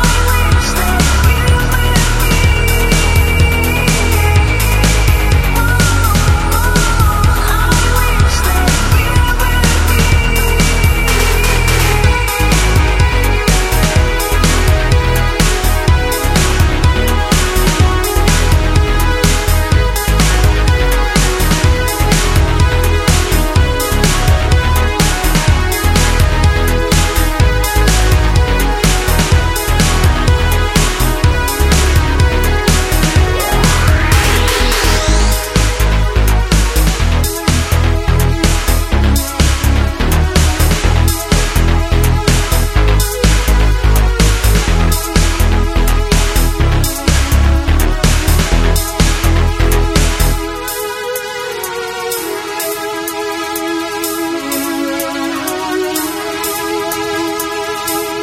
And that was Remember Sailor by 2D Cat. And I'm here with 2D Cat right now, Johan. Well, we've been talking about a lot of stuff here today. A lot of interesting topics. We've covered a lot of ground. That's cool. It's always fun to learn new things. I like learning. I remember the last time that we couldn't come into work was when I wrote Remember Sailor, and I think it was about a year ago when we were in a giant snowstorm and the city shut down. I kind of look back at that and go, you get a lot of stuff done when you're not allowed to physically go into work. Yeah, no, that's true. I'm hoping to sort of take advantage of the situation right now and get some stuff done. I have a lot of... I mean, I've said this on the show a lot, but to me, virtual clutter gives me just as much stress as real clutter. And when there are projects that need to be finished and things like deadlines and stuff over my head, like it's just as much stress as like walking into a room that's just covered in garbage. If the desktop of my computer has fucking icons everywhere and files and stuff, like it's the same thing mentally. Yeah, I get that 100%. So that's why we can fucking take this time and finish off our shit, right? Exactly. I'm sure as hell not heading outside. Yeah. I always knew that we'd be in one of those bad 80s dystopian films, but I thought that it would be a lot cooler than this. This is like a one of those really, really bad 80s dystopian films, but without any of the ridiculous, really cool gangs like from Bronx Warriors or anything. I mean, I understand, obviously, like, it can be very stressful for people and stuff, too, but I mean...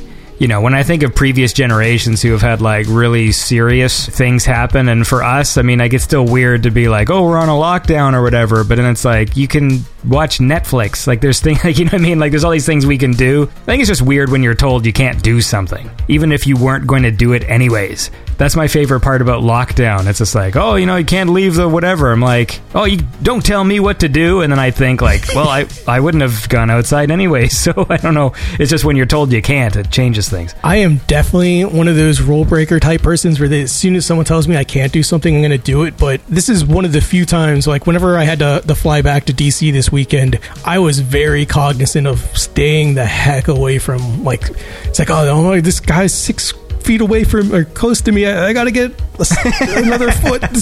It was just terrible. Yeah. I didn't like that. I don't like any sort of situations that make you overly suspicious of other people. Like, I feel bad for people who cough. Like, my brother is like a heavy smoker, and so he's got like this smoker's cough. And so now we're in a situation where anytime you hear a cough, you just like fucking turn and stare at the person like, what the fuck? You know, like... Yeah, I could definitely understand that. There was this old lady in front of me at the post office. I had to unfortunately head out to ship out a bunch of stuff this morning, and the lady in front of me at the post office kept talking, and I was like, I'm just gonna leave for like 20 minutes and come back. Yeah. It's not gonna do anything but give me the false sense of confidence in my head that it's gonna somehow not get me contagious if she does have whatever. Yeah, same thing happened to me. See, I went down to the post office and there's this old lady who like kept coughing in front of me, and so I just started making out with her. And then they say, oh, that's not a good thing to do. I'm like, fuck. Like, I don't know what the hell's going on. I mean, she's gonna die in a couple of days anyways. Yeah, so yeah. It's the least you could do. Made her life a little bit better. Yeah, I hope so. I don't know, unless she wasn't into me. I mean, like, that's pretty presumptuous on my part just to assume, like, look, any old lady's gonna love making out with me. I assumed it was consensual. That's... Oh. Well... That's because you're such a good guy, you see? I like the way you look at things. Yeah, we just fast forward the boring parts of that conversation where you tried to woo her by offering her to buy her fancy stamps, and she was like, oh, yeah. I really like the rose ones. Yeah, that's how I pick up fucking like, old ladies. Oh, well, enchanté, my dear. Let me buy you the most fancy stamps. You know, actually, I had a stamp collection when I was a kid. Remember there was in Canada, we had this series where it was about space travel, and they had, like, hologram stamps. Huh. That's actually pretty cool. That was the coolest one. I think my dad tried to get me to, like, be into his hobbies, and, like, they didn't take. I had a penny collection and a stamp collection. I'm like, not for me. Yeah, not really gonna do much with pennies. Yeah, although days. I do... Wherever the fuck my stupid penny collection is, I feel like I got one old one, but they're not like super old, but I feel like I have a Canadian penny from either 1932 or 23. That was like the oldest one I found. And now we don't even have pennies anymore, so... I collect toilet paper and hand sanitizer. It's a glorious collection that I have. You can't buy literally anything anywhere, but I do have this giant booze collection, and I do have quite a bit of booze that is an incredibly high proof. So I've just been throwing that together with aloe and essential oils and bingo bongo. I have hand sanitizer. Nice. You're a very resourceful guy. Still can't find toilet paper though. How about this? Let's listen to one more track here, and then maybe we can fucking wind down. This was one, so you can explain this. You mentioned this earlier, but you have your newest album as of the time of us recording this called Delaware is Burning, and there's some bizarro artwork that I'd like you to explain to me. But let's listen to the titular track. This is Delaware is Burning by 2D Cat.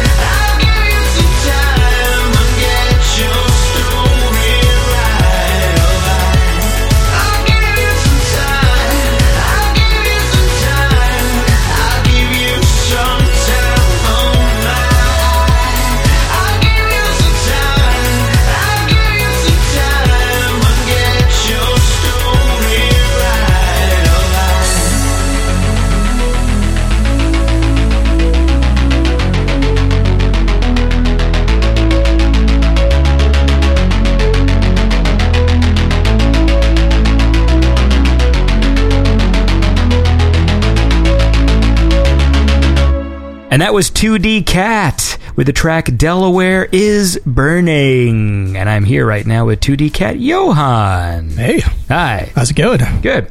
Actually, I got a question. Sure. Because a lot of your tracks have vocals in them. Do you just do those ones where you where the people sell vocals online? It's a mix, yes, but going forward, that's not going to be the case. Because I recognized there was a track of Morgan Willis's that I really liked. And then I recognized those same vocals. Mm-hmm. I think it was that song Coma. And so that's what made me think that, because I was like, oh, okay, because I know there is artists out there who sell vocals for tracks that you can just sort of do what you want with them. Right. So that was supposed to be a temporary thing until we found a vocalist. There's been so many people who have said, yeah, sure, and then they just kind of flake out, which is, I guess, kind of standard in the music industry. Is a lot of people promise to do things and just kind of fall through. But I think that we have a solution now, and that will also result in us being able to do a lot more live shows now, which is going to be good. You know, some of your tracks are female vocals and male vocals, so if you Have you settled on a gender for the singer? Yes, female vocalist. And Ulf he used to sing, but he says he wants to do some more lessons before he starts singing again. So we actually might kind of go back into a mix of female and male vocals. Just kind of depends on who's available and willing and able to tour. So there's another dude involved in this? Right. So Ulf, who was doing the guitar work in 3 a.m., and a couple other songs, is involved with this, but he's just been really busy with work these days and hasn't really been able to contribute much. So hopefully he'll be more active in the coming releases. Does he live near you? He does. He lives in D.C., one of the service industry folks that I have close ties with. Ulf. Yes, Swedish guy, Swedish Ulf. You're Johan and Ulf? Yeah, the international trio that we have going on with Chloe being from New Zealand. All right, so then what's Chloe do? She will be doing vocals. All right, good. I like how I save these questions for like 2 minutes before the conversation's over. Like, so explain your band. I'm sure the rest of the members would love that this conversation's going to be fucking 80% about fucking semiconductors. That's. I think they're fine with it. It's mostly kind of, or it has been up until this point, pretty much been my project. With them kind of coming on full time, it will be our project going forward. So I'm sure there won't be too much angst or ill will in that category. Good. So then, finally, before we finish off, what is going on in this artwork on the Delaware is Burning? So Al the Poster on Twitter is a close friend of mine who I know from C-SPAM and from Bread and Roses. So I like working with people who I've worked with in the past and whose art that I appreciate. So I've worked with him in 2 Day, did some of the artwork in the last release on the cassette tape in the inner area. So I'll be working with those guys more in the future. But basically, I kind of said, Al, I am looking for an evil Chris Coons looking over the Delaware hellscape. Is that what that asshole looks like? Yeah, that's what Chris Coons looks like. But yeah, that was kind of the guidance that I gave Al. Was like, hey, I want Chris Coons looking over a burning Delaware landscape. And that's kind of what we came up with. He's got this weird, like, the shape of his head. There's this Doctor Who episode from, like, the fucking 70s. I'm trying to remember what the hell it was called. Colony in Space? You're talking about one of the Tom Baker ones, right? No, it's earlier. It's a John Pertwee one, and it's got the Master in it. They go to like this space colony, and there's this weird little alien that is like just a little puppet, and it has like the same face. The same face and the same sort of bobble-looking head, just this weird, creepy thing. I haven't watched that one too often. I actually completely forget the story of it. I will try and find it this afternoon. There was a colony in space. That's all I remember. But half the time, the titles don't always relate to exactly what's happening. Okay, so good. So I get it now. So look, we've covered... don't know why I'm doing a wrap-up here. Semiconductors. Talking to Congress. Fucking Chris Coons. Motherfucking Chris Coons. It's the only way you could say his name. We love to talk politics here on Beyond Synth, so I'm sure it'll make my listeners real happy. Well, I don't think Love screwing up podcasts. Yeah, do people really care too much about like Congress? Everyone hates Congress, so is that like a universal? Like even if like you're talking with a conservative, can you get along on the hatred of Congress, or does it depend on the majority? No, you know what? I don't want to talk about this. Okay, so. Point is, it was nice to chat with you. Same to you. Keep on making cool music and keep on fighting the good fight in Congress on behalf of the integrated circuit. All right, listen. You have a lovely day, and it was nice chatting with you. And we'll talk again sometime, man. Where can people go? What's the website? 2dcat.com. You caught me off guard because I never update it. I would just try and follow what I'm doing on Twitter or in Bandcamp would be the easiest places. At the 2dcat or 2dcat whatever Bandcamp. Yeah.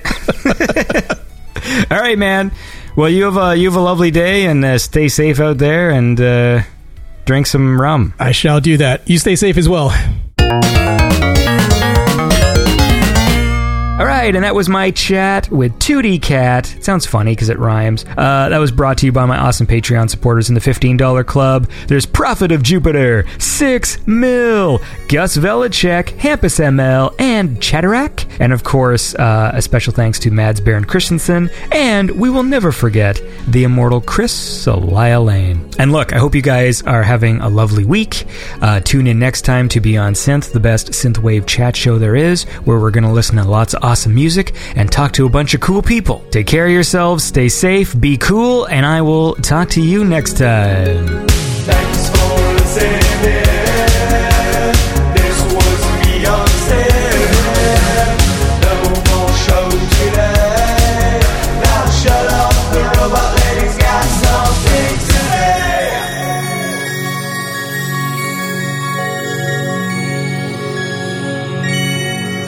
If you enjoy the show, please consider supporting it by going to patreon.com/BeyondSynth. Or you can donate directly on BeyondSynth.com. Beyond Synth can be found on SoundCloud, Spotify, Stitcher, and iTunes. And remember to like and subscribe to Beyond Synth on YouTube, Facebook, Twitter, Instagram, and Twitch. Until next time.